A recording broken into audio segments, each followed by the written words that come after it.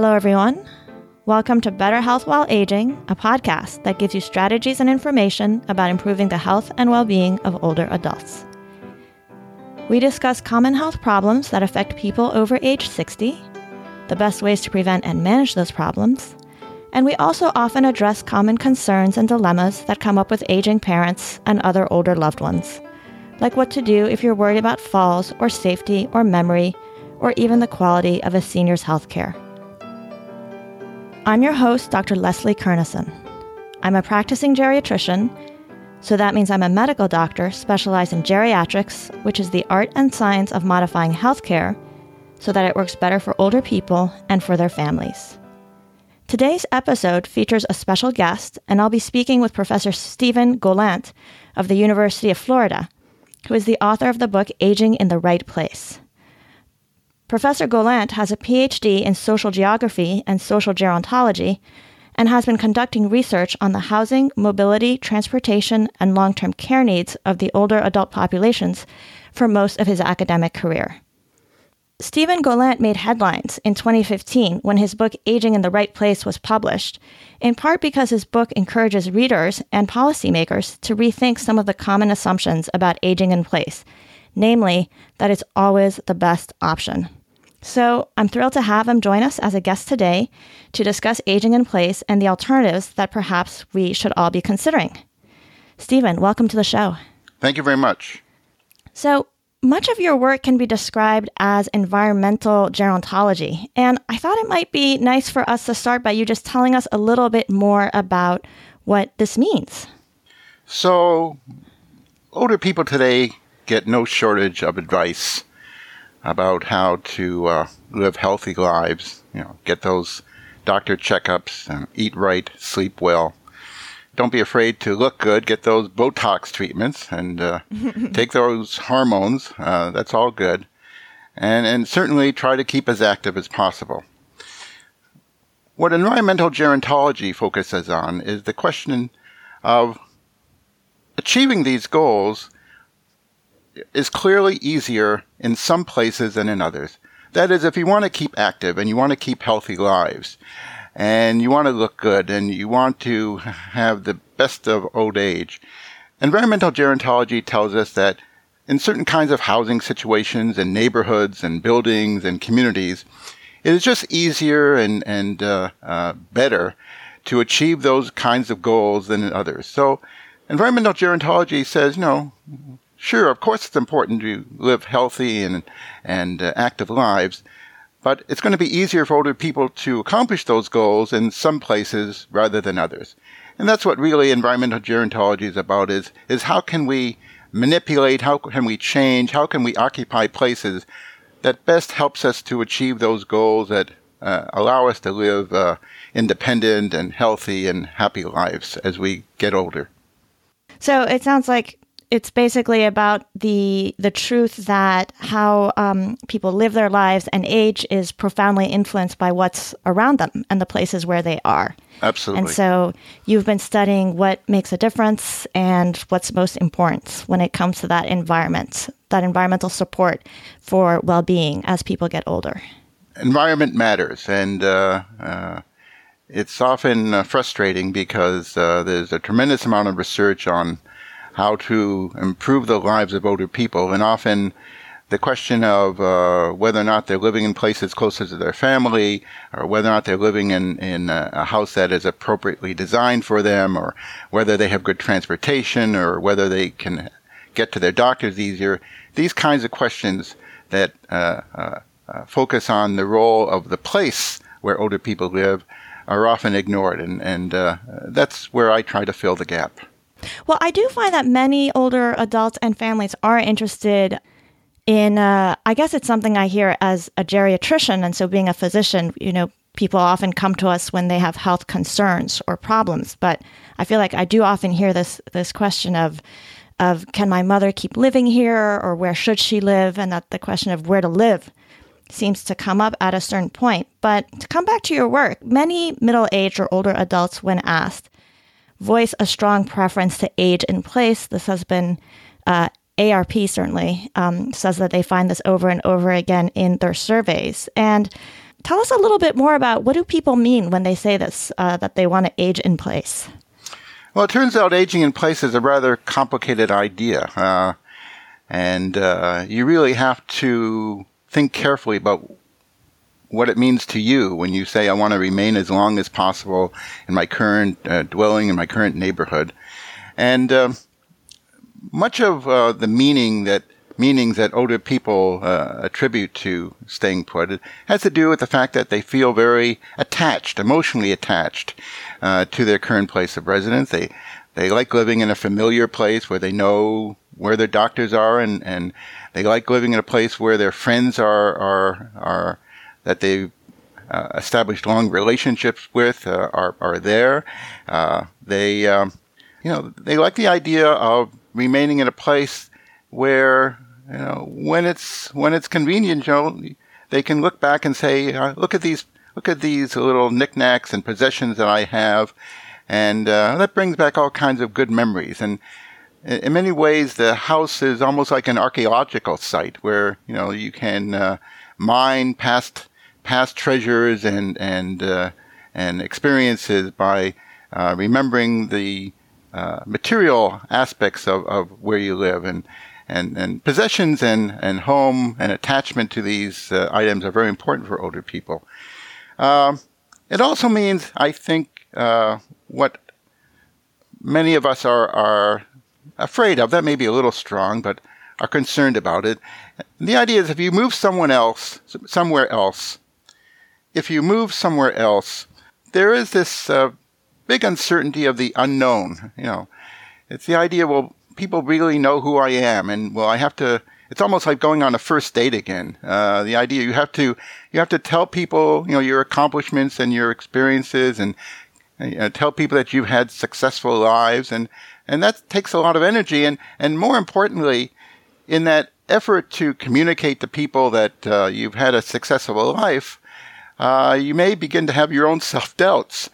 Did I really have a successful life? So the idea of being in a place where nobody knows your name, to use this sort of this slogan, can be potentially terrifying.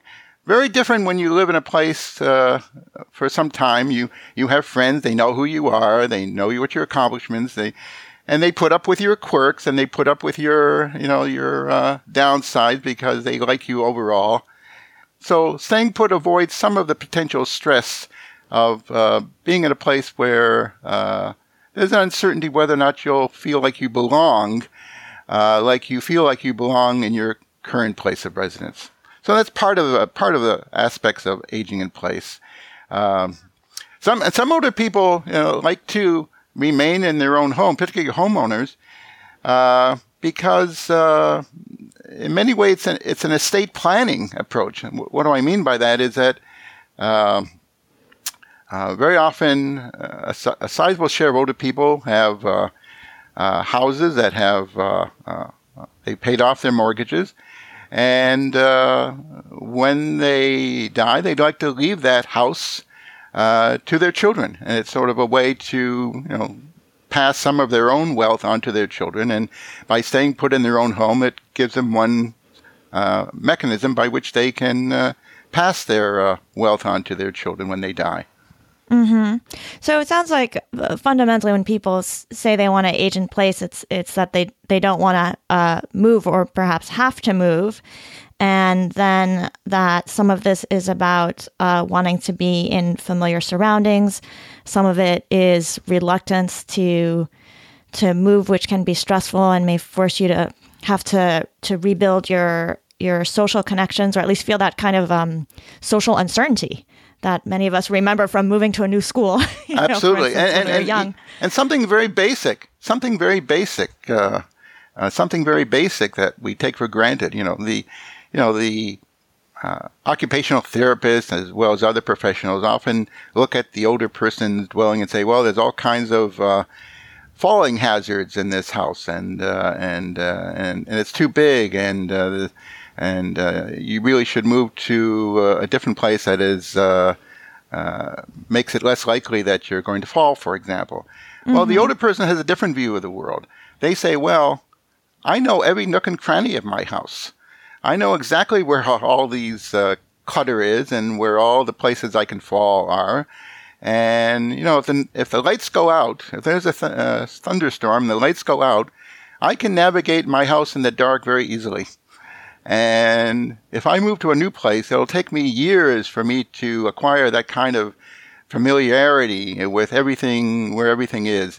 So staying put is familiar not only from the point of view of neighborhood and community and friends, but it's also the advantages of living in a dwelling that you really know where all the possible places to fall are, and you know how to navigate around your house very easily. And that's an important aspect that many older people feel about. Mm-hmm. Right. Well, so now, of course, eventually, for many people, if they stay in their long-time home, certain disadvantages or trade-offs come up. And so based on your experience and research, can you tell us a little bit of what comes up that are, the challenges that have to be perhaps overcome or considered, the trade-offs that have to be considered when people stay as they get older? So we all want to live as long as possible and also live as healthfully as possible. One of the interesting downsides of living longer is that we often outlive our friends and some of our close relatives. So that the danger is that an older person finds themselves in an apartment building or a condo building or a neighborhood, whereas once upon a time they knew most of their friends and their neighbors. Now they find that, in fact, it's difficult to find people who they can even say hello to. So one of the disadvantages of staying put for a longer time in your current dwelling is that the social advantages that once were present are no longer there. Very often, for example, a neighborhood will change in its demographics, and whereas once upon a time you would enjoy interacting with your neighbors, now that's much more difficult. So that's one possible downside. And what we know is that, unfortunately, this feeling of being isolated and this feeling of loneliness is probably one of those understated problems that older people face when they stay put in the same house. But there's all kinds of other issues. And, for example, the challenge that many older people face is that when they begin to have difficulty, for example, getting around or perhaps even driving their car, suddenly a place of residence that once was very convenient and accessible no longer becomes so. If you have trouble driving, if you have trouble getting a lift with a friend, suddenly a neighborhood that once was very accessible becomes very inaccessible, and that can be very frustrating.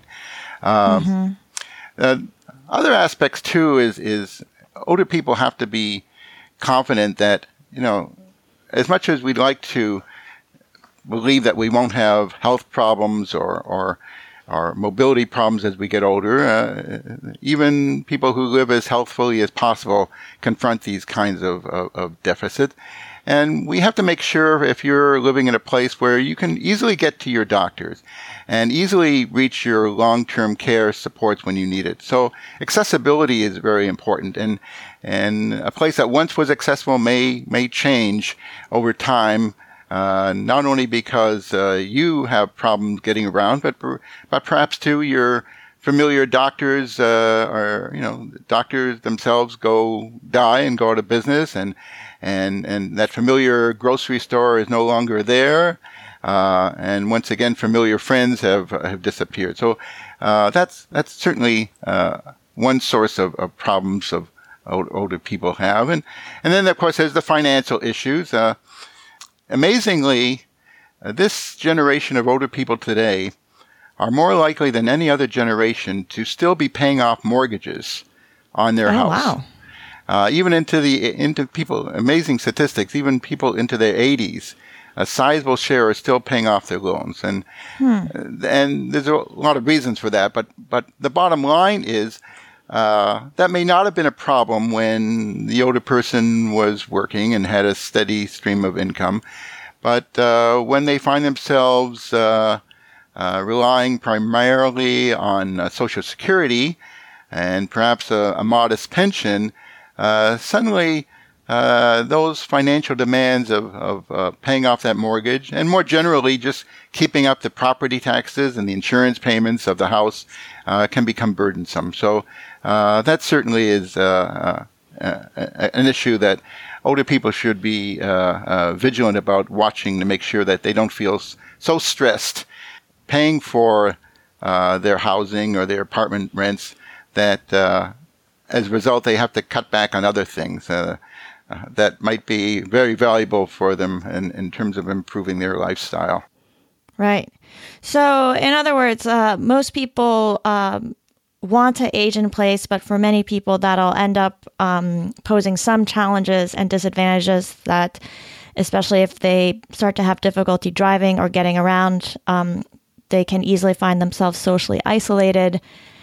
And it can be a little bit perhaps harder to get some of the necessary support. And then also if their house, even though people feel their houses are very familiar, I've certainly had patients who have struggled because of a few steps to get up and down the front stairs. Can be challenging if they've had an injury or some kind of change to their mobility. That's an excellent point, Leslie. And at the risk of overwhelming your listeners, just a little bit of theory, but it's a very straightforward idea. And you really pointed to it. You know, a lot of the positive aspects of where we live when we get older have to do that it gives us pleasure. We feel we're living in a comfortable place, an enjoyable place. We feel we belong, etc. But there's another set of emotional feelings that kick in that often put older people on, what shall we say, an emotional tightrope. Because on the one hand, even though they're feeling that their house is very comfortable to live in and they feel attached and they have good friends and so on, at the same time, because they have, they experience some limitations in their ability to get around, they have arthritis or they may have back pain, and so all of a sudden a house that once was easy to get around and navigate becomes more difficult and less safe. So even though they're feeling comfortable in the house, increasingly older people feel a little less competent. They don't feel quite in control of their environment and their lives as they used to, and that's a challenge because older people are pulled in two opposite directions. On the one hand, this is a great house to live in. It's pretty, it's comfortable, I have good friends. On the other hand, you know, this house is getting a little more difficult to manage. I don't want to take care of the lawn anymore. I don't want to worry about the maintaining all the repairs and the usual upgrades that characterize an older housing. So on the one hand, older people feel what I call in their comfort zone, but then increasingly they feel out of their mastery zone. That is, they feel less competent, they feel less in control of their environment. And that can be a very frustrating emotional experience for older people. Right. Well, for instance, you titled your book not Aging in Place, but Aging in the Right Place. And what does that mean to age in the right place? And does that mean a place where you feel both that comfort and that mastery and confidence in your ability to do what needs to be done in your environment? Absolutely.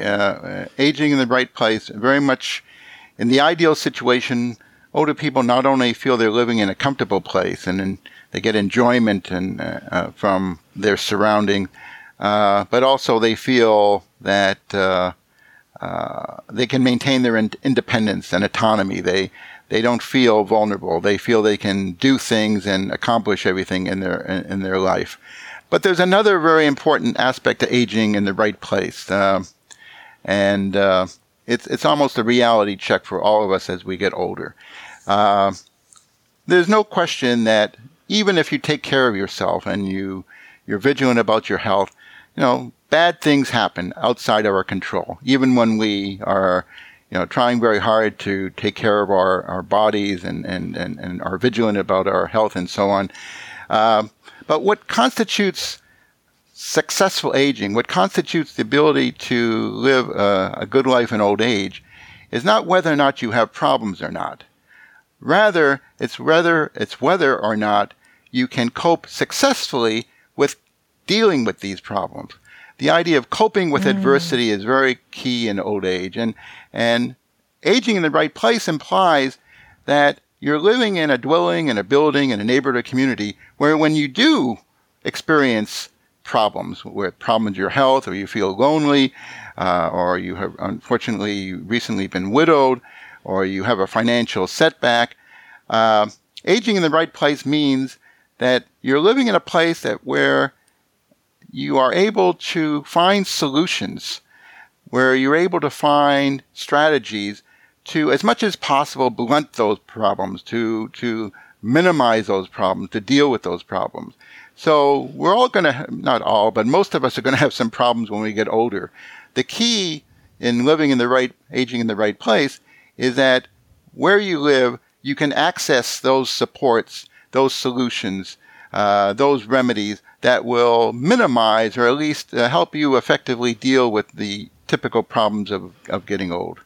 Right, help you work around them. Exactly. Yes, I often feel a little frustrated when I hear that the goal is for people to be healthy, because I feel like a lot of my work is helping people who have health problems and who have chronic impairments of their bodies or of their minds, and that the work is to help them still thrive despite those challenges that they're facing. That often there's quite a lot that we can do.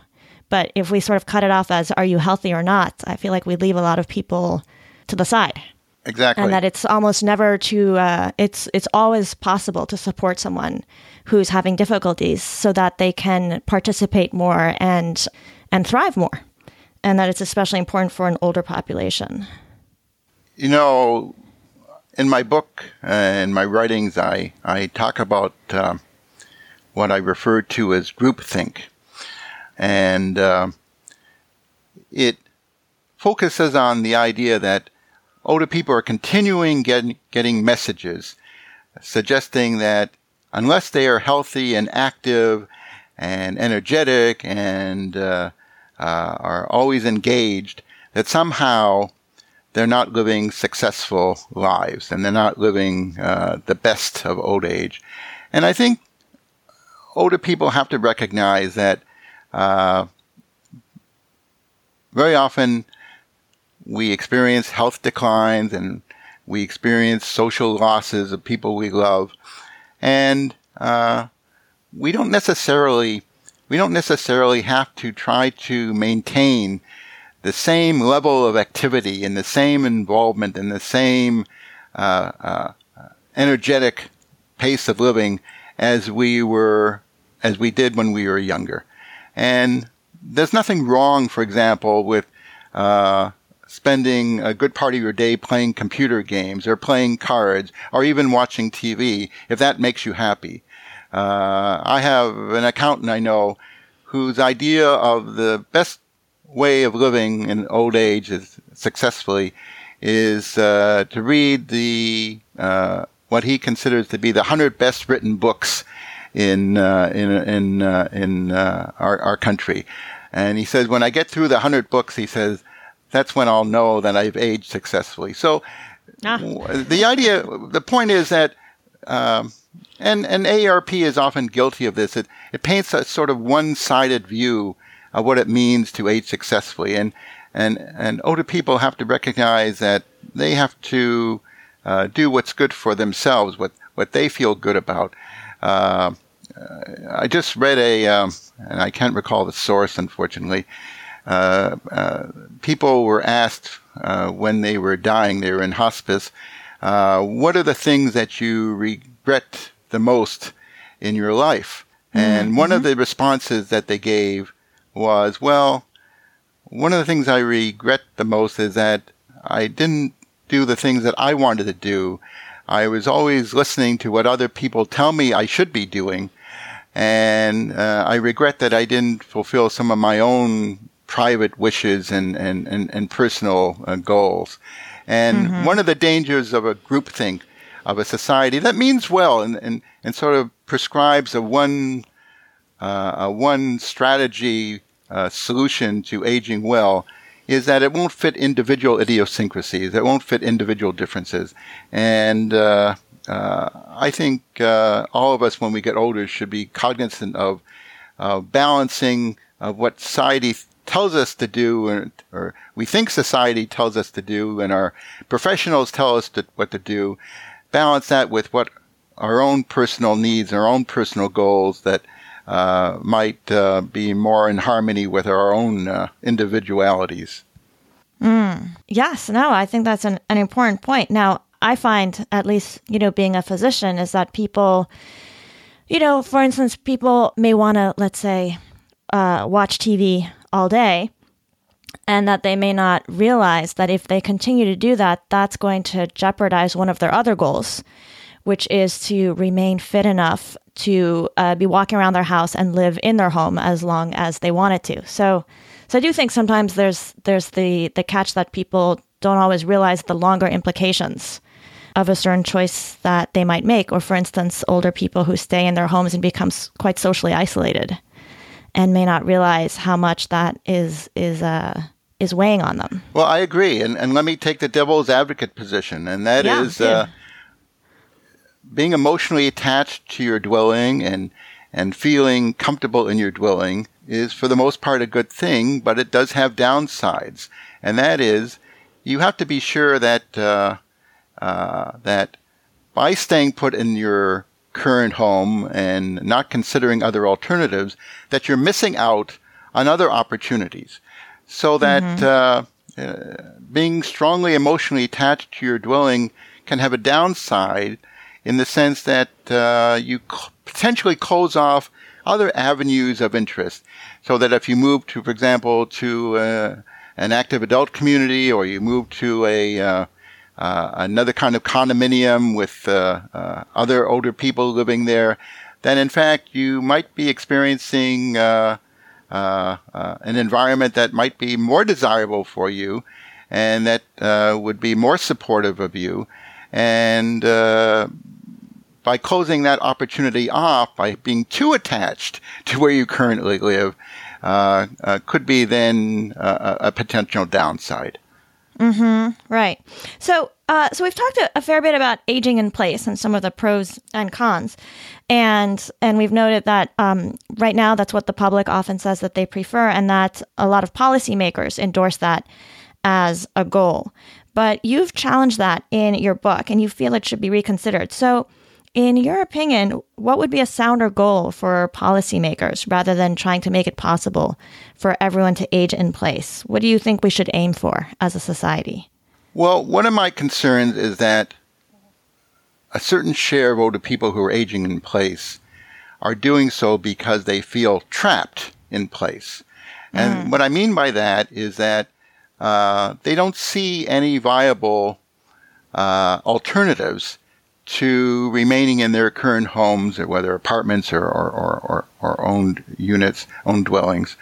So what I would like to see both the private and the public sector initiate is to make available to the older demographic more housing opportunities, especially affordable housing opportunities, that are actually geared to a simpler life, a less costly housing situation, a more amenable neighborhood that is accessible to both people and things. And I think there's a shortage right now of simple private sector produced apartment and condominiums and small, for example, townhome kinds of ownership that I think a larger share of older people would actually take advantage of if it was out there. And right now, I feel that that's that alternative is often lacking in many of the urban metropolitan areas that older people find themselves. Another possibility are very simple strategies whereby a local government, for example, can make life easier for older people.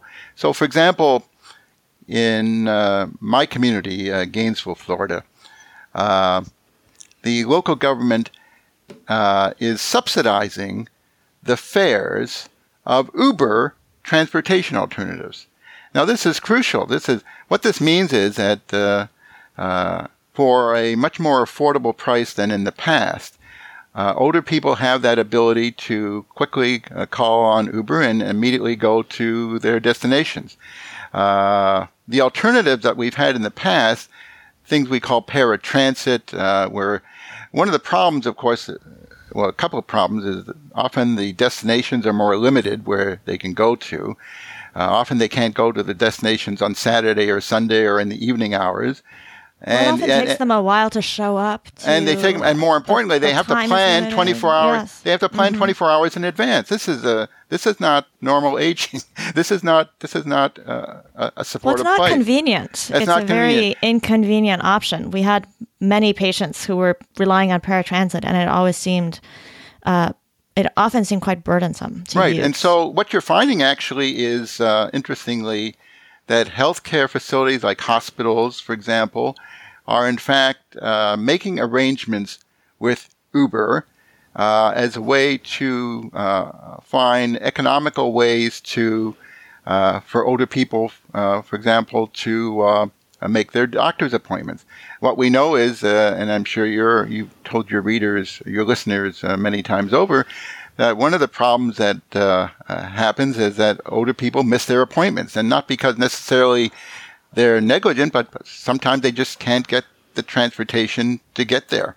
And so making this kind of arrangement with a Uber provider and subsidizing the cost, in fact, is a win-win. It's a win, obviously, for the older person, but it's also a win for the hospitals and for the clinics, because whatever the cost of subsidizing these rides, in fact, they make it over many times over by not wasting the time and in the form of missed appointments and just as importantly, not being able to communicate to the older person an important health message or do an important checkup or follow up and so on. So the financial rewards are only one aspect of this kind of policy of subsidizing transportation. It's a win-win both for the places like hospitals and clinic, but also for older people who have that flexibility, as you indicated, and convenience of being able to get to a place on relatively short notice, as opposed to kind of 24-hour advance scheduling, which is certainly not desirable. No, not at all. So, so there are some things that governments can do. Now, I want to come back to the sort of question of where people should live, because that's often a very pragmatic question that people think about. And so it sounds like right now, if somebody were to ask you, I want to age in place, you might tell them, well, what's most important is to age in the right place. And then how do they determine where is the right place to age for now and for the future? Like, what should a person do if they're thinking, I want to make sure I can age in the right place? What are their options, and how can they go about sorting that out? I think the key is information, and there is a tremendous amount of information out there, both on the web and as well as in professional offices and so on. What's important, I think, is to try to be sensitive and appreciative and understanding of your individual circumstances. Most of us will have friends or family members who we can bounce ideas off. And I think it's very important for the older person to say, what's best for me? I don't really care what AARP is saying. I don't care what the media is saying. I don't want to buy into all this hype. What will make me happy?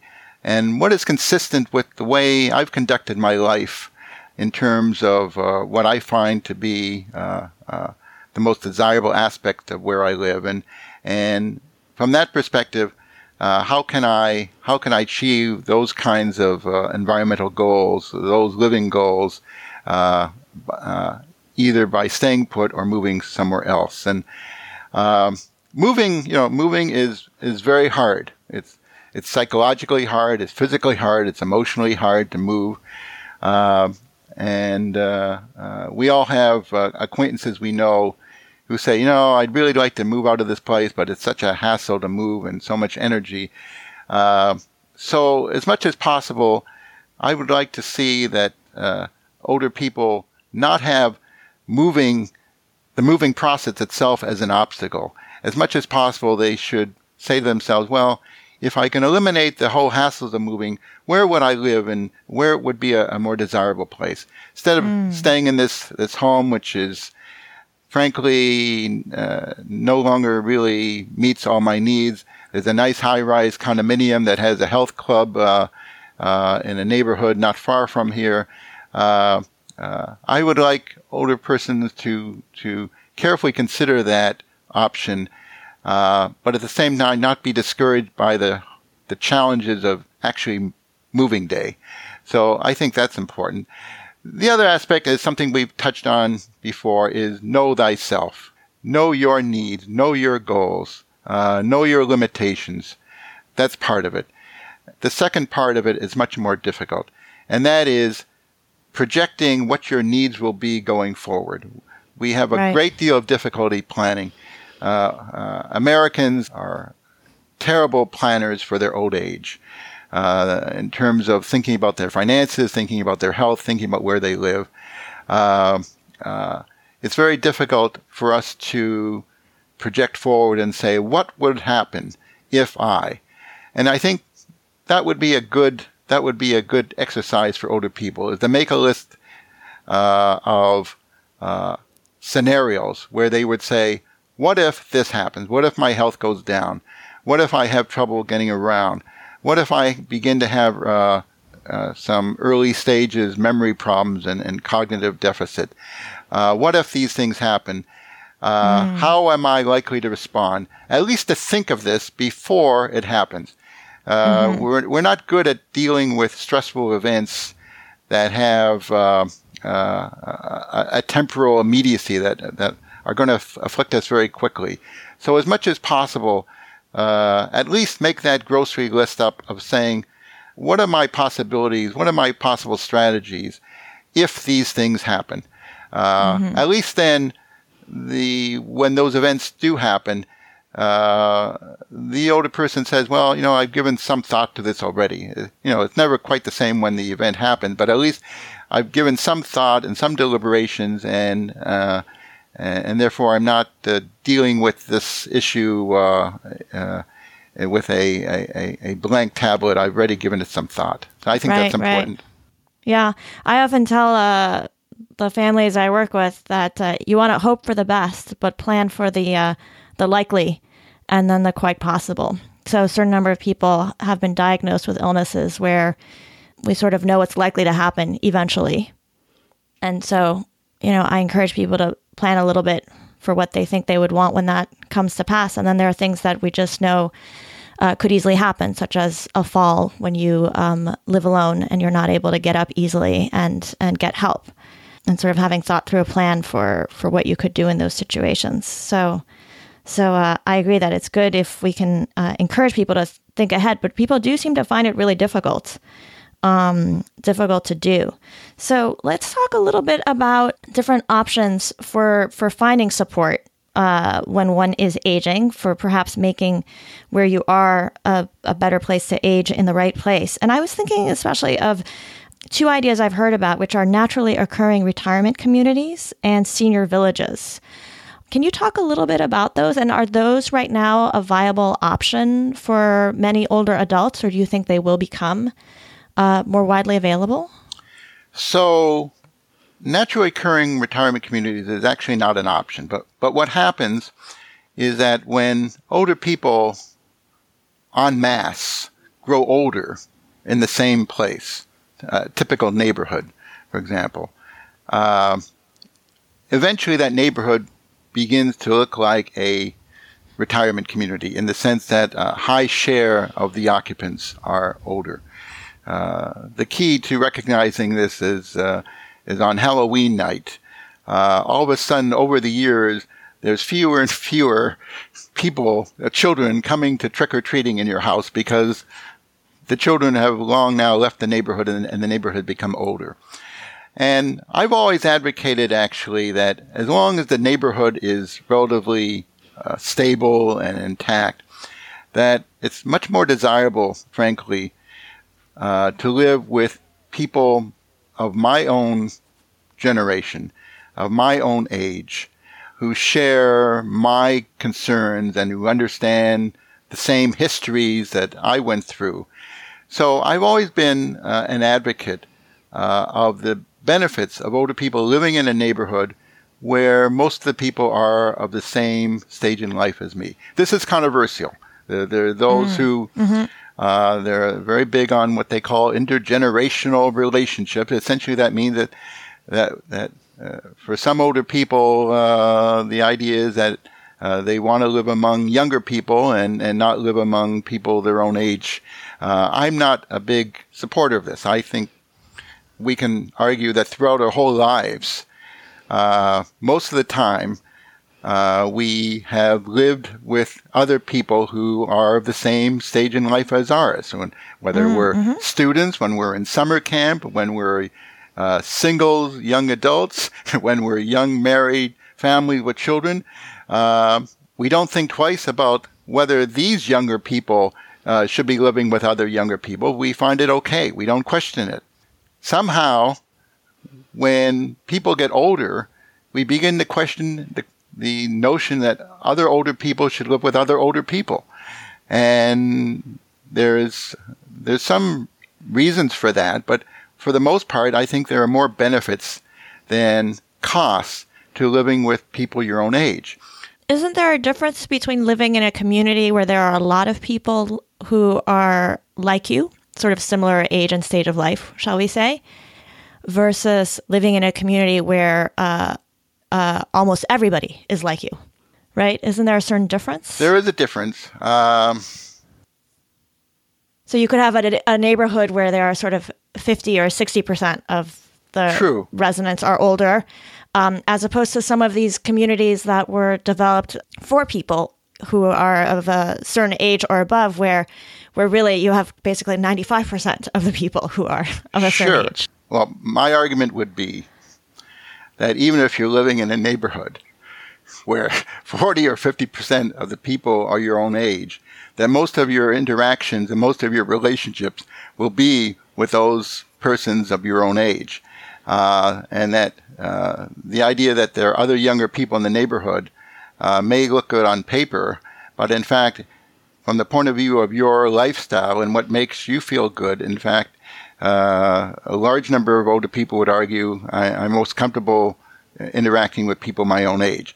To be sure, this is controversial, and like everything else, people are different. Older people are different. One of the advantages of living in a neighborhood in which there is a predominant number of people your own age, and for that matter, creating affordable subsidized rental housing that is targeting only older people, is one of the advantages is that suddenly the older person is not an individual consumer anymore, but rather the older person is part of a larger consumer group. That is to say, it's much easier, for example, if you introduce a social worker into a building when they're trying to service 100 older people, because the cost of that social worker can be spread over those 100 persons. So it's much more economically advantageous to provide supports when there is this large critical mass, when there's this large concentration of older persons who are consumers to be addressed. This is the basis for the latest alternative on the block, which we call elder villages. And essentially the elder village is it's not what you think it might be. It's a group of older people in a neighborhood or a community who decide that there are advantages to becoming organizationally linked, such that they charge a very modest membership fee. And in return for that membership fee, all the older persons who opted to participate can form an organization, and often a nonprofit organization, whereby they may hire, for example, a part-time social worker or a part-time nurse to offer advice and counsel to all the people in the elder village. Very often, one of the advantages of this membership in Elder Village is that the membership encourage a great deal of volunteerism, and so volunteers can, for example, assist some of the older residents who might have difficulty getting to places, give them rides, or they can organize social events for the residents. But just as importantly, one of the advantages of the Elder Village is the idea that the older person no longer is just a single consumer, but rather a member of a consumer group. So, for example, it's easier for the administration of an elder village to go to vendors, repair people, delivery services, and say, look, we have 150 older persons here who would use your service. If you give us a discounted price, we'll make sure that all the older consumers in our village will, as much as possible, use your service. Right. So, in many ways, the elder village serves as a device to give the older consumer more power, more consumer spending power. Also, one of the things the elder village does is almost like an Angie's List, is that it vets, it screens potential vendors and gives a list of vendors to the members of the elder village and say, these guys are pretty reliable. And you might even get a discounted service, but they seem to be more reliable than others. So do these work? What do we know about how well they work when people are worried, I'm not sure my mom should keep living home alone? Do we know if getting her signed up for the local elder village, does that make it helps. Enough of a difference? Yes, it helps. Is it the end-all solution? No. But to the extent that the older person can reduce the burden, reduce the stress of dealing with some of the problems of getting older, then it can only be helpful. The fee is a relatively modest fee, something in the order of averaging nationwide about $500 to $1,000 a year, whether or not you're a single or a married couple. So it's a pretty small fee in the scheme of things. Interestingly, most of the participants in elder villages tend to be more middle class. They don't tend to be very poor, and they don't tend to be very rich. They're sort of in the middle. And they find it advantageous. If nothing else, it's an important source of information. Well, it creates a social community, too. And a potential social community. A social neighborhood community, too. So here's the problem, Leslie, is that, especially in this society we live in today, many of us feel this need to practice this rugged individualism where we're supposed to take care of everything ourselves. What the elder village points to is something, that we, former Secretary of State Hillary Clinton once said, is that it takes a village to achieve our goals. And to the extent that some of our problems and issues can be more easily remedied by membership in this kind of support group that doesn't have any stigma of government. That's very important. It doesn't have any stigma of government services. Elder villages are membership-driven organizations by ordinary older people themselves. It has nothing to do with government services. There's no stigma attached. To the extent that we can benefit from that kind of support, I think it's a win-win. Is it the ultimate solution? No, because when older persons in an elder village start experiencing some very more challenging mobility issues of having difficulties in self-care, for example, there's limitations to what the elder village can help them with. So it's not an end-all solution, but it's I would call it one piece of the puzzle that is supportive. Okay. Yes. Well, it's good to know that those exist in some places, and hopefully we'll see more of them as the older population continues to grow. Well, I would like to finish our conversation by asking you two last questions. So one, I was wondering if you could share sort of how you yourself are planning to age in the right place. I believe you're part of the boomer generation. So this might be something that you're thinking about at some point. And then the other one is I find that sometimes when the aging in place conversation comes up, that there's a little bit this dilemma, which is, should one move earlier to a place where one could get, more access to more support for the challenges that may well come on, or should one stay where one is and then, move if you start finding yourself out of your mastery zone, as it were, or otherwise struggling. So I feel like some people can struggle with that decision because there are some people who say, well, you should move earlier because then you'll have time to settle in and get to know it, and you won't be making that, separate from the work of a move. It takes a while to feel at home in a new place. And then there are others who say, move when you have to, or that often ends up happening to people just because they haven't moved. So I was wondering if you had a thought on which one tends to serve people better, and also what approach you're planning to take for yourself. So if I follow my own teachings, right now, I feel both in my comfort zone. I enjoy where I live. I'm comfortable where I live. And given my capabilities, fortunately, I still feel relatively competent and in control of where I live right now. And tell us briefly, do you live in a home that you've lived in for a long time? A sort of single family home, with or without steps? So I live in a quintessential popular single family dwelling in a cul-de-sac neighborhood in a small urban community of Gainesville, Florida. There's no question that if for some reason I lost my ability to drive, I would have to totally reevaluate my situation. So it's not, you can't quite walk to grocery stores? No, I can't walk anywhere. There's no question I can't walk. And in that sense, I think I'm consistent with a large number of older people today who are living in American suburbs. So that would be something I would have to revise my thinking. So right now, I have paid off. Let's say when you retire. Yes. That's the time when often people start rethinking where they live is at retirement, when one is no longer tied to a job.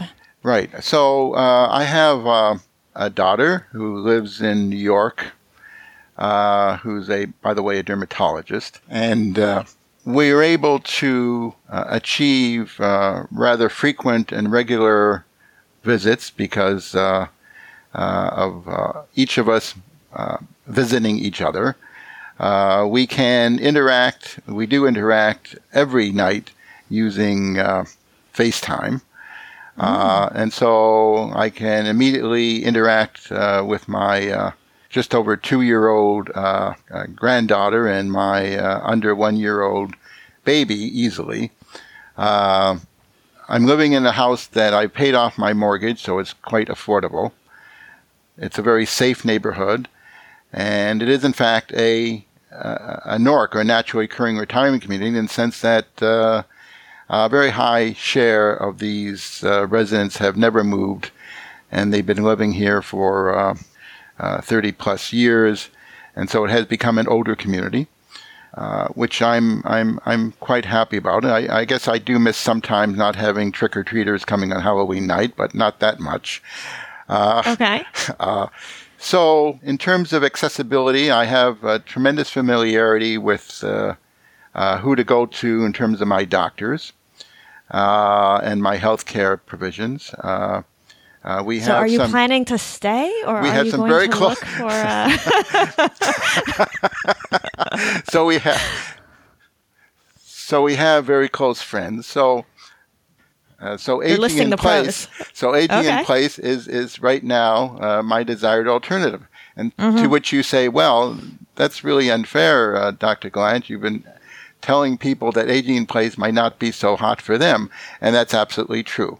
But I've engaged in a decision-making process, in an evaluation process, where I've weighed the idea of staying put or moving elsewhere. And at least at this current point in my life, aging in place is a desired option. Now, the most important and difficult challenge is one which you raised earlier, is that what if? What if my health goes downhill? What if I lose the ability to drive? What if some of my close friends die off before me? And when that happens, I'm afraid I'm going to be in not taking my own advice, and I'll be sharing the decision-making conundrums of most older people, whereupon I only will make that decision, I think, when I'm really confronted with a considerable amount of motivation to do so. Mm-hmm. Is that the best advice? No, but is it likely to occur among most older Americans? Yes. The big difference, however, how I single myself out is, one, I've done a careful evaluation of the pros and cons of staying put. And two, I do have a what-if list of saying, if I do go downhill in some way, these are some of the options that I would consider. Mm-hmm. Right. Yeah. Well, I think it does make a big difference whether one has carefully considered the options and the trade-offs and then made a selection versus following a certain path because one hasn't carefully thought it through and carefully considered alternatives. It's an important distinction, even though you can end up with the same result. Either way. Well, thank you so much for all these insights. Do you have any last tips or suggestions or favorite resources to share with the audience? I would only argue is try to keep as optimistic and positive as possible, and as much as possible, try to be resilient. And some people it's easier than others, but individual resiliency is, I think, a key to successful aging. The ability to deal with the unexpected, to deal with both, whether positive or negative, to not give up when confronted with problems, but rather to deal with them head on and to try to practice that resiliency that will allow you to age in the right place. Right. And then I'm just going to add something that you mentioned before, which is to support efforts to have affordable housing that is tailored to the needs of older adults, because certainly the extent to which as a society we help facilitate some of these options, that gives people more options later on. Absolutely agree. Thank you. Thank you so much. And with that, I'm going to wrap up this episode of Better Health While Aging. If you have any questions about something you heard in this episode, you can post them on the show notes page for the episode. I'll also be posting some links to Professor Golant's book and some of his very interesting articles. To find the show notes, visit betterhealthwhileaging.net and click podcast in the main menu at the top. Last but not least, if you've been enjoying the podcast, don't forget to support us by subscribing on iTunes, and if you've already done that, please leave a rating and review. This makes it easier for others to discover our show in iTunes, and I would love for the many people who are interested in health or aging or family caregivers to be able to find it and give it a chance. Thank you so much for listening. I'm Dr. Leslie Kernison, and I'm looking forward to you joining us for future episodes.